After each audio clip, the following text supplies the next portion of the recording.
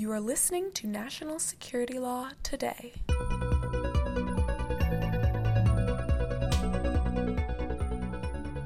Welcome to National Security Law Today, the podcast of the American Bar Association Standing Committee on Law and National Security. I'm Nicole, a member of the committee staff, but I'm joined by my co-host, Elisa, who is a national security lawyer here in her individual capacity and not on behalf of any agency or company. So we're sorry that Yvette, our normal co-host, isn't here today. She is suffering from the flu, but we're so glad to welcome Stewart Baker, a partner at Steptoe & Johnson and the former general counsel of NSA. I think the first assistant secretary for policy at DHS. He's done like a million other things. And the founder and host of one of my favorite podcasts, the Cyber Law Podcast, which is just amazing. And we also have Jamil Jaffer at the Antonin Scalia School of Law and former counsel to the White House under George W. Bush, and former counsel at HPSCI. And I'm so glad you're both here. So thanks. We're glad to be here. Yeah, absolutely. All right, let's be fact and law people. I notice there seems to be a dearth of that at the moment. But let's start with a little history. Let's start with the Federalist Papers, which were a series of letters written by the founders of the United States. And they set forth much of what would later be memorialized in the Constitution. And importantly, they were concerned about foreign interference. And in particular, they mentioned repeatedly and throughout the papers concern about foreigners usurping any leader, and I forget what they called him. They had another name for him. They didn't call him the president. They called him the what? I don't remember. Chief matriculator or some other kind of a thing. But basically they warned that if we allowed foreign influence from countries, not just foreign, propaganda-styled influence, but sort of any foreign obligations that were not of our choosing, that were sort of, coming in through the chief executive, that we would be left weaker. And we'd be focused on our differences, does this sound familiar, instead of what we have in common. So Jamil, Stewart, what did the founders put in the Constitution to protect against this kind of foreign usurping of our executive? So they had a couple of clauses that frankly don't really do the trick now. The emoluments clause and the clause on not accepting titles of nobility from foreign states. But those were some of the tools. This was the golden age of sovereign bribery, and those were some of the tools that sovereigns, especially the French and sometimes the Brits, used to bribe heads of state and ministers to bend to their will. So I could be Lady Elisa Poteet. Is that what you're saying? Exactly, you could, but for a price. Apparently they did think that was not enough, and they put in a provision allowing the president to be impeached for bribery. No, that's exactly right. And in fact, Governor Morris, who was one of the drafters of the preamble of the Constitution, didn't actually think impeachment was necessary except in the case of foreign corruption. And, this came out of the 17th century where, Charles II accepted money to sell off parts of England to France. And so this was a well-known concern to our framers, this idea that a person with a tremendous amount of executive power might choose to engage in personal benefit from their office. And so impeachment in part was designed to address this very concern about foreign corruption. And as Stewart correctly points out, the title of nobility clause and the emoluments clause were both together one of the key things that our framers were concerned about. Wow. All right, so this begs a few questions. We're sitting here in the middle of today, by the way, is December 12th for our listeners. What evidence You could tell by the food fight on the Hill that they are debating impeachment. Even as we speak. All right, so what is the evidence here that was presented before the House? What was in the articles of impeachment, which have now been drafted? And I've noticed that they went from 3 to 2. But what is the next step that follows in this process, and what are the likely outcomes, of course, secondary, tertiary consequences that you see? So let me start with what evidence came before the Intelligence Committee, which was this was an unusual approach necessitated by the fact that at least in our modern impeachments, we've always had a special counsel report that has all the facts laid out. This time, no one had that. So the Intelligence Committee jumped into the breach, conducted an investigation, first behind closed doors, getting classified information, and then held hearings with a series of witnesses, from which I think the fair assumption is they got a lot of evidence from people who saw the president at second hand and in a few places at first hand, strongly suggesting that the president and Rudy Giuliani were holding up meetings at a meeting at the White House for the president of Ukraine and holding up aid that the Ukrainians very badly wanted for their confrontation with Russia. Because the president and Rudy Giuliani probably wanted an investigation of corruption in Ukraine, particularly involving Burisma and the then vice president's son, who took a job for Burisma for which he wasn't qualified and got very well paid for it. The president wanted that investigated, and he pushed hard to have it investigated. We knew that pretty much as soon as the White House released a partial transcript of the conversation with the president of Ukraine, in which he basically said, hey, do me a favor, I'd like you to do this investigation. He also raised, and this is just kind of nutty, the notion that the server was in Ukraine, that Ukraine was behind the hack of the DNC, things that really are probably fever dreams from the conspiracy theorists. But the president had heard him and, in his way, kind of half retailed them to Zelensky and asked for an investigation of those things. That's the core of what the Intelligence Committee found about the original problems, and it will turn out to be the core of the impeachment articles. And then second, they made the argument that the president, by not allowing his closer aides to testify, this is one of the problems with the case, doesn't have a lot of firsthand evidence, by not allowing his closer aides to testify, had obstructed Congress in its impeachment inquiry. Okay, and let's just mention for our listeners that when there is a criminal investigation, there is something that was referred to as the process.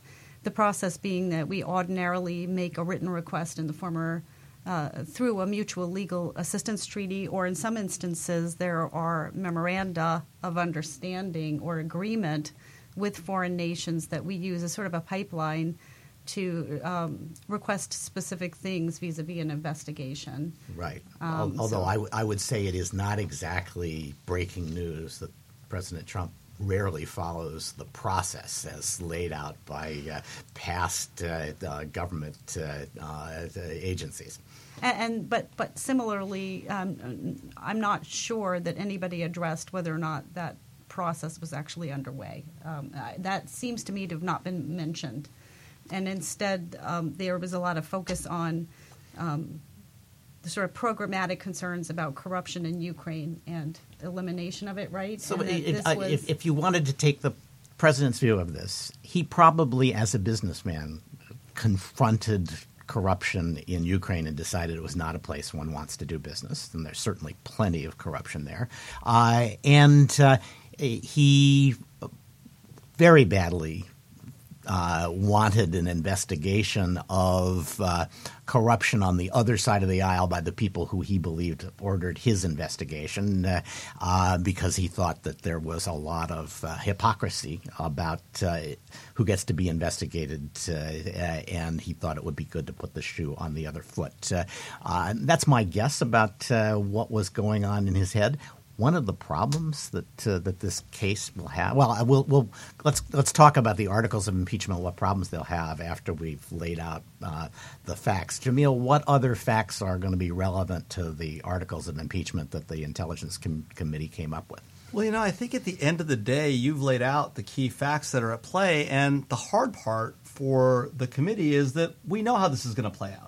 Right? We know that most Republicans are going to vote against the articles of impeachment. We know that most Democrats are going to vote for the articles of impeachment because there's not really a debate about the facts. There's a debate about what to make about the facts, right? Do the things that are laid out in the facts describe something that is appropriately impeachable or even problematic, right, given the different views of what the president was trying to do in the conversations he had with Zelensky and in the withholding of the aid and the like. And even if it was problematic or concerning or troubling, does it rise to the level of an impeachable offense? And remember, this definition of what is impeachable is a political question. It's not a legally defined term, right? The Constitution, as Stewart points out, refers to high crimes and misdemeanors, and it includes certain things like bribery. But it is not something that we can look to some definition in statute for. And it really is whatever the House at the time thinks is impeachable, and the Senate agrees it's willing to convict the president for. And right now, we know how this is going to play out. Well, right? what do you make of the testimony of one of the witnesses who I guess was a sort of law witness, a historian from Harvard, who mentioned that really the understanding of the framers was that high crimes and misdemeanors in that era had to do with seeking assistance from a foreign government, and he did use the word right. I guess everybody's latched on. The one place where it was used was, "Will you do us a favor? Do me a favor?" Right. Well, that's kind of where it comes to. Yeah. Look, no doubt that that as we talked about, James Madison's notes from the convention talking about what Governor Morris thought about impeachment and this history of Charles II, and the sale of parts of England to France certainly animated what the framers were thinking about, and that this idea of foreign corruption or asking for favors from foreign governments.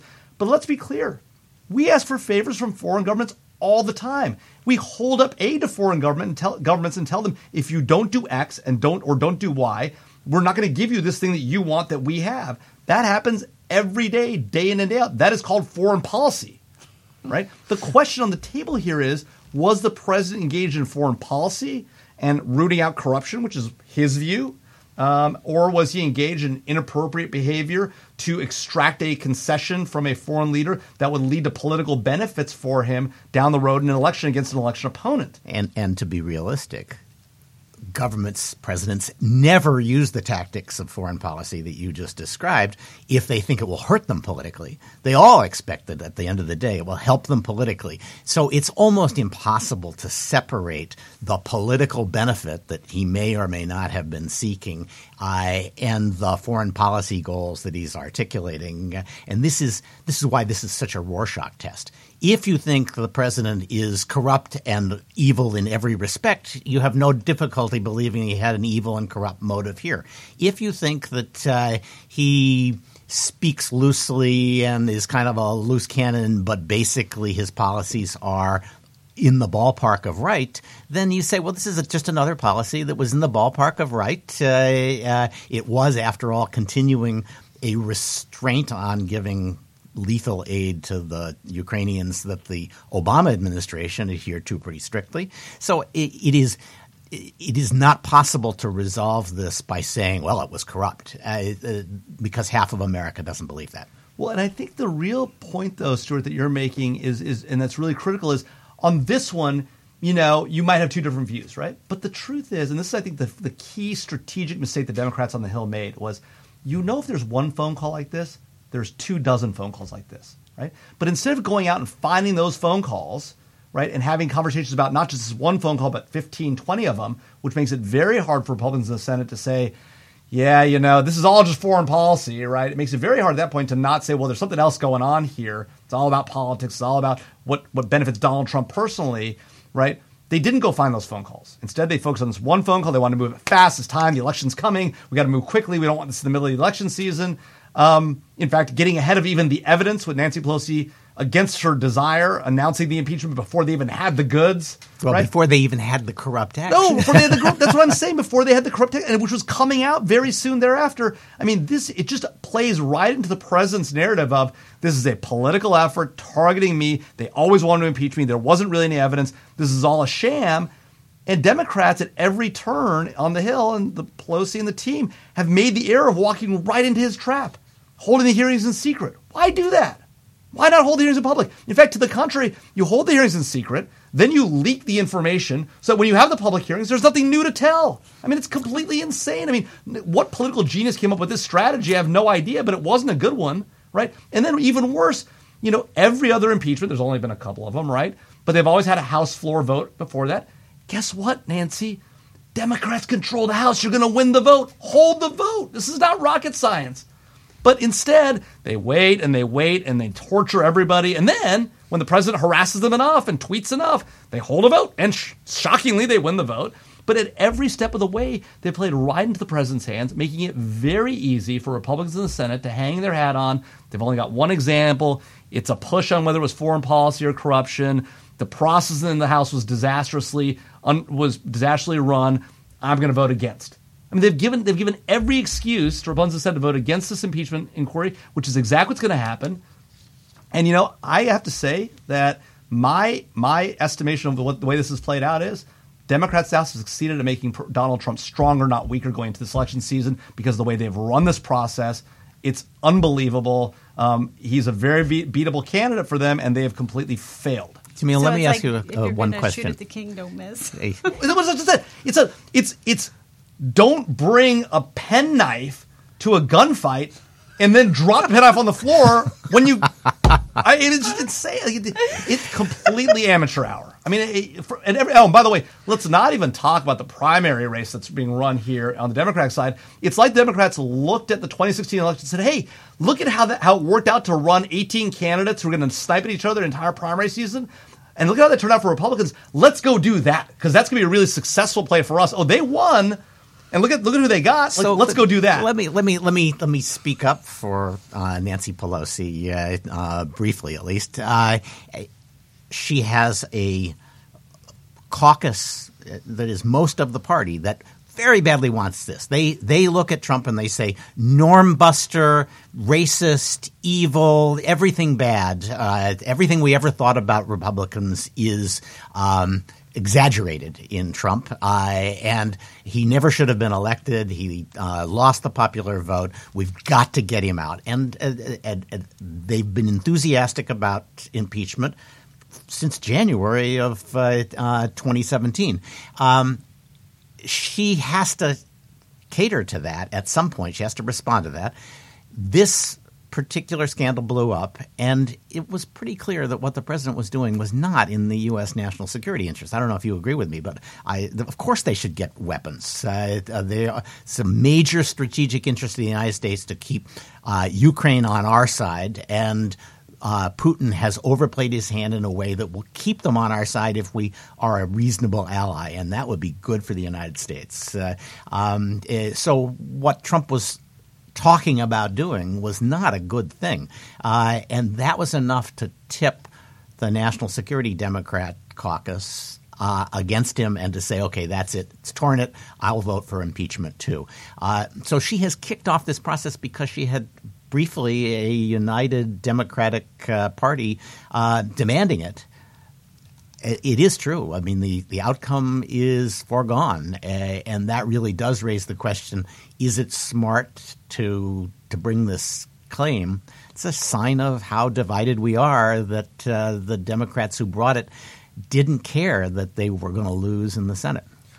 Well, but look, at times you may lose things because it's the right thing to do. And maybe that's what's going on here, right? Democrats feel this is the right thing to do. And maybe it is the right thing to do, right? Well, maybe it'll have a chilling effect and maybe on, this kind of thing in the future. That's right. And maybe it will have a chilling effect, and perhaps it should. The problem is, even if you felt the pressure to bring this claim now and because of the aligned interest, and I agree with you 100%, it is ridiculous that we didn't give military aid to the Ukrainians during the time this happened in the Obama administration, even though Congress insisted on it. When I was working at the Senate Foreign Relations Committee, we passed legislation to give them aid and to give them weapons, and we did not do that in the Obama administration. The Trump administration, prior to election, actually changed the Republican Party platform on this question. That's something that never got really dug into in this impeachment proceeding, right? You wonder, well, why? Why did the administration or the incoming candidate change that policy platform, then come into office, give the aid, and then withdraw it later on and withhold it in exchange for some, what some might argue as political favors, right? There might be a story there to tell. They didn't tell that story. They just told the story of the one phone call. And so there's a lot of ways, even if you felt the pressure to bring this claim now, why run it in such a ham-handed way? Secret hearings where you leak out everything and then have no story to tell in public.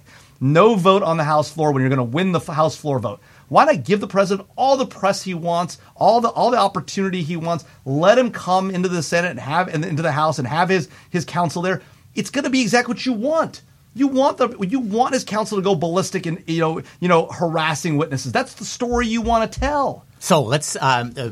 I want to ask you how you think that since the House of Representatives had to make this up as they went, the Senate will as well. And I do want to get to the question of how is the Senate going to make it up. But first, we've talked a lot about the first article of impeachment. We haven't talked at all about the second, which is obstruction of Congress. What's your take on that legally and politically? Yeah, I think it's very weak. And the reason it's weak is because this fight between the executive branch and the legislative branch over giving information from very close advisors of the president has been a fight that's gone on since day one. Right. This was similar to some of the Clinton stuff and the Obama stuff. And the Obama stuff. In fact, Nixon as well. Yeah. Right. Now, in fact, until just last year, right, the Obama administration and this administration on behalf of the prior administration was fighting over whether Eric Holder and Lois Lerner ought to testify before Congress, right? Could be forced to produce papers, right? That continued through this administration, defending the executive's right not to provide information to Congress. And by the way, when it comes to foreign policy, this goes back to George Washington. If you remember, George Washington asked John Jay, then the Chief Justice of the Supreme Court, to go negotiate a second treaty with England and the Jay Treaty, and refused to hand over to the House of Representatives the negotiation notes and the instructions that John Jay was given. Right? There's a lot of parallels here, right? Here, the president asked Rudy Giuliani ostensibly to go conduct foreign policy on his behalf, right? Not a person with official role at the State Department or in the executive branch. Same with John Jay. In fact, even worse, a member of a coordinate branch of government. And the president doesn't want to give up information about what he told Rudy Giuliani, what he told, John Bolton and the like. And this is a common fight. And so the idea that justice was being obstructed here because of that, well, maybe the right way to play this would give him all the process he wants. Instead, Democrats gave limited process that was historically not consistent with the history here. And as a result, you've got this letter from Pat Cipollone, right, which, to be fair, was not written in the tone any of us would have written it, and probably edited heavily by the president. I think I'd be surprised if Pat Cipollone, who's a very capable attorney, wrote that letter himself without any edits by the president. But forget the tone. The merits were right. I'm not going to give you this stuff. Give me a process that's fair. And if Democrats were smart, they would have given him a process that was fair up front. Well, I do think what privilege really applies to a private citizen. If you're talking about executive privilege, so we start expanding it to anybody, because Giuliani, he hasn't been vetted by Congress. He's not a cabinet head. He really doesn't serve any official role. Neither was the Chief Justice for this purpose. When President Washington asked John Jay to go negotiate a treaty, he was the Chief Justice. Yes, he had been vetted in the sense that he had been confirmed by the Senate to be the Chief Justice of the Supreme Court. He had not been vetted for any purpose related to foreign policy. And George Washington, in fact, he stormed out of Congress when they demanded that he hand over this thing. He says, "I'm not going to do it. Go pound sand." You actually on the White House website, you can get the actual transmittal where he tells the House to go pound sand. Really, that was, I didn't realize that was a part of the vernacular in the 17th. Well, I did not use those exact words, to be clear. But it's only a couple of paragraphs long. It's pretty clear. He's saying. So I do think it is when the president refuses to send documents or witnesses, the modern approach is to sue him and try to get him to defy a court order. And the American people, by and large, think that that's not something presidents should do. If you're just defying Congress, well, the Babylon Bee had a headline today. I think it says, Trump's popularity surges after nation learns he may have obstructed Congress.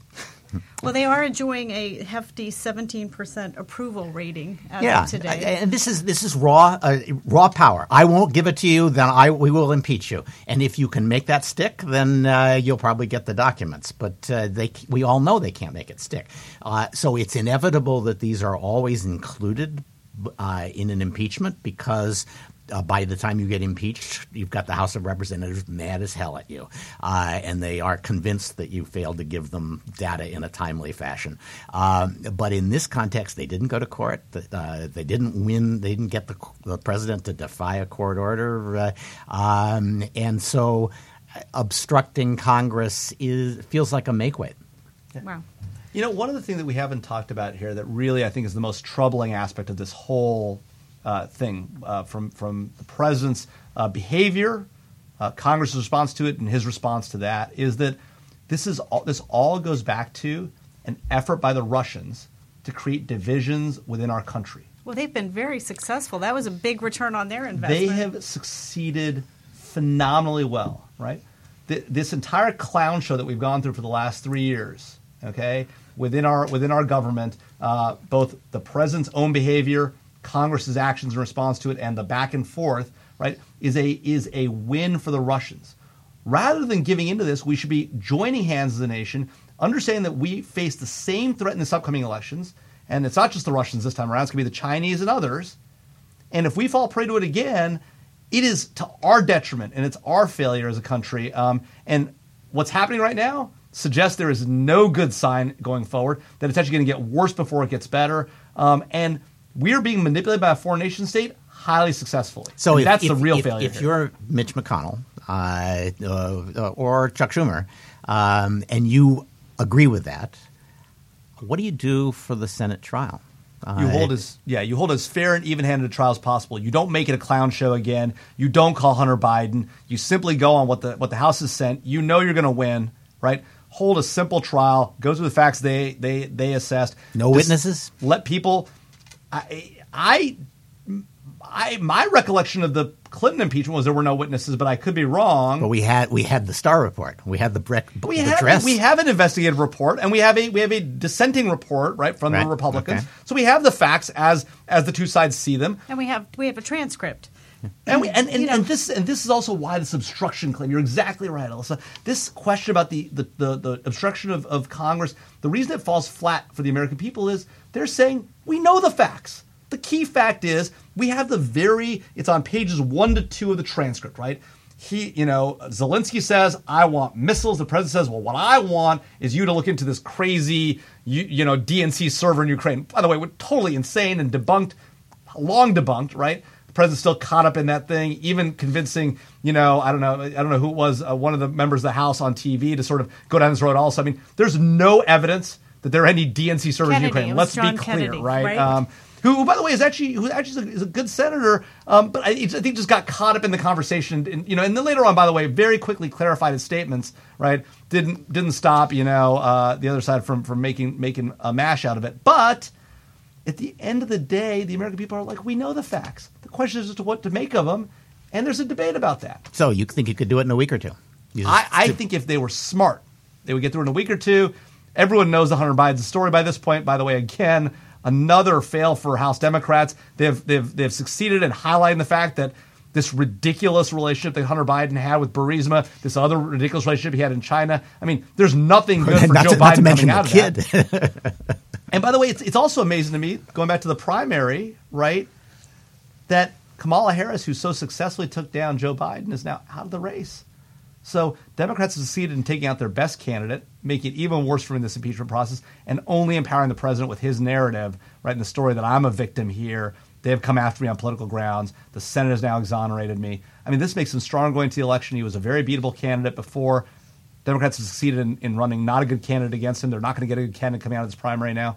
I mean, I predict the president gets reelected by a pretty big margin, in part as a result of this very effort. So. One possible and, to my mind, appropriate response to all this is to say, terrific. I don't even need to read the newspaper for the next 6 weeks because it's all going to be telling me about stuff that's happening in preparation for the Senate voting not to remove the president. I already know how it's going to turn out. I don't need to watch the miniseries. The American people have taken that view. That's exactly what they've decided. We got how this is going to go. Democrats are going to impeach the president. The Senate's going to exonerate him, and off we go to the races. We never cared anyways because either if I'm a conservative Republican and I'm a supporter of Donald Trump. By the way, there are a lot of conservative Republicans maybe some in this room that don't support Donald Trump, to be very clear, although they may agree on any given day with his policies and the people he nominates and the like. That being said, right, this idea that the American people are going to be convinced, now that I know about the Ukraine call and now that he's been impeached by the House, now I'm going to vote against him. That's just not how this is going to play out. People have been tuned out. Nobody's tuned in except for people who are watching it for purient reasons, to watch Donald Trump get roasted or to see the Democrats get beaten up by the other side. So this is a major national service that has been provided by the National Security Law podcast. 35 minutes of listening to this podcast can save you weeks of agonizing over the news. Just, go skiing. Well, maybe one last question, though. This is a fact question. I picked up the Washington Post, I think it was yesterday, and as I was flicking through the digital version, I did notice that the president had settled on the claims that the charity that he was involved in up in New York, that he had purposed money to himself. I think he had a portrait. He commissioned a portrait with the funds, and he was ordered to pay $2 million. No talk of this. Would this be a high crime or misdemeanor? And why do you have any theory on why all of this seems to have been ignored? Was the focus simply, as you've mentioned, on national security and the relationship with foreigners? I just think that Democrats, perhaps correctly or incorrectly, have assessed that the American people don't care. And that may be an error by the American people. It probably is an error by the American people. They don't care that the president engaged in this kind of behavior when he was not in office. But the American people didn't care about the words the president used to describe women or the way he treats women. Right? The American people didn't care about his behavior on the stump, mocking people with disabilities. The American people didn't care about his the way he talks about people at the border, and the idea that we might shoot people trying to cross the border, or the way he talked about Muslims. People didn't care about all those things, and Democrats, very frustrated that he didn't care about those things, have now assessed, perhaps correctly, that that's not a relevant issue for the American public, and that if they can find one thing to hang their hat on, they should try, but they're going to fail at that too, and that's an unfortunate mistake. There's an unfortunate situation. There's a kind of rule at bottom here that we've developed since the Founding Fathers, that you don't successfully impeach people for doing stuff that we knew they were going to do when they ran and they got elected. Right? If that's the guy we elected, you don't impeach him because he did what he promised, everybody knew he was going to do. And that's part of the problem we've had here, is that the impeachment fever started too soon, and it was really, let's impeach him for what he ran on. And it's actually even worse. And Neil Cottrell, who's a friend and actually really a great guy, right, made, I think, a huge mistake by saying publicly that if the president isn't successfully impeached here and gets reelected, we should impeach him again. I mean, that just plays right into Donald Trump's hands, right? Where he's saying, look, they wanted me out so badly when they got elected that they're trying to overturn the decision of the American people. And by the way, if you decide in favor of me again, they're going to run the show again. I mean, that's the kind of language that will get Democrats to lose the House as a result of this effort. I mean, at a time when they should be gaining votes in the House and the Senate and potentially winning the presidency, like every step of the way, they have managed to shoot themselves in the foot, and it's like you don't even see it coming. So I am reminded of the saying that it's a bad idea to wrestle with a pig because you end up dirty and the pig kind of likes it. You don't this 8 years of fighting over this kind of issue would be Trump's dream job. No, and it brings him into a re-election if he is re-elected, right? One of the things I think that people have to consider, if the president is re-elected, he will personally, whether rightly or wrongly, will see it as an affirmation of his decisions he made in office. And so if you didn't like the last 4 years, wait for the next 4. Okay, that concludes the session of politics today. Okay, I think we got some law in there. But thanks for coming in. We really appreciate it. Always interesting. And thanks for listening to National Security Law Today, the podcast of the American Bar Association Standing Committee on Law and National Security. Don't forget to subscribe to this podcast. Make sure you review us on your listening platform of choice. You can find links to the Black Letter Law and articles on today's topic at americanbar.org/natsecurity and in the notes to this podcast. You can also drop us a note at nationalsecurity@americanbar.org or on Twitter at ABANatSec. We welcome your feedback. Thanks for listening. We'll be back. We'll be taking a break off for the next couple of weeks, and we'll be back after that with new podcasts in the new year. Thanks for listening. The views expressed on National Security Law Today have not been approved by the House of Delegates or the Board of Governors of the American Bar Association and accordingly should not be construed as representing ABA policy.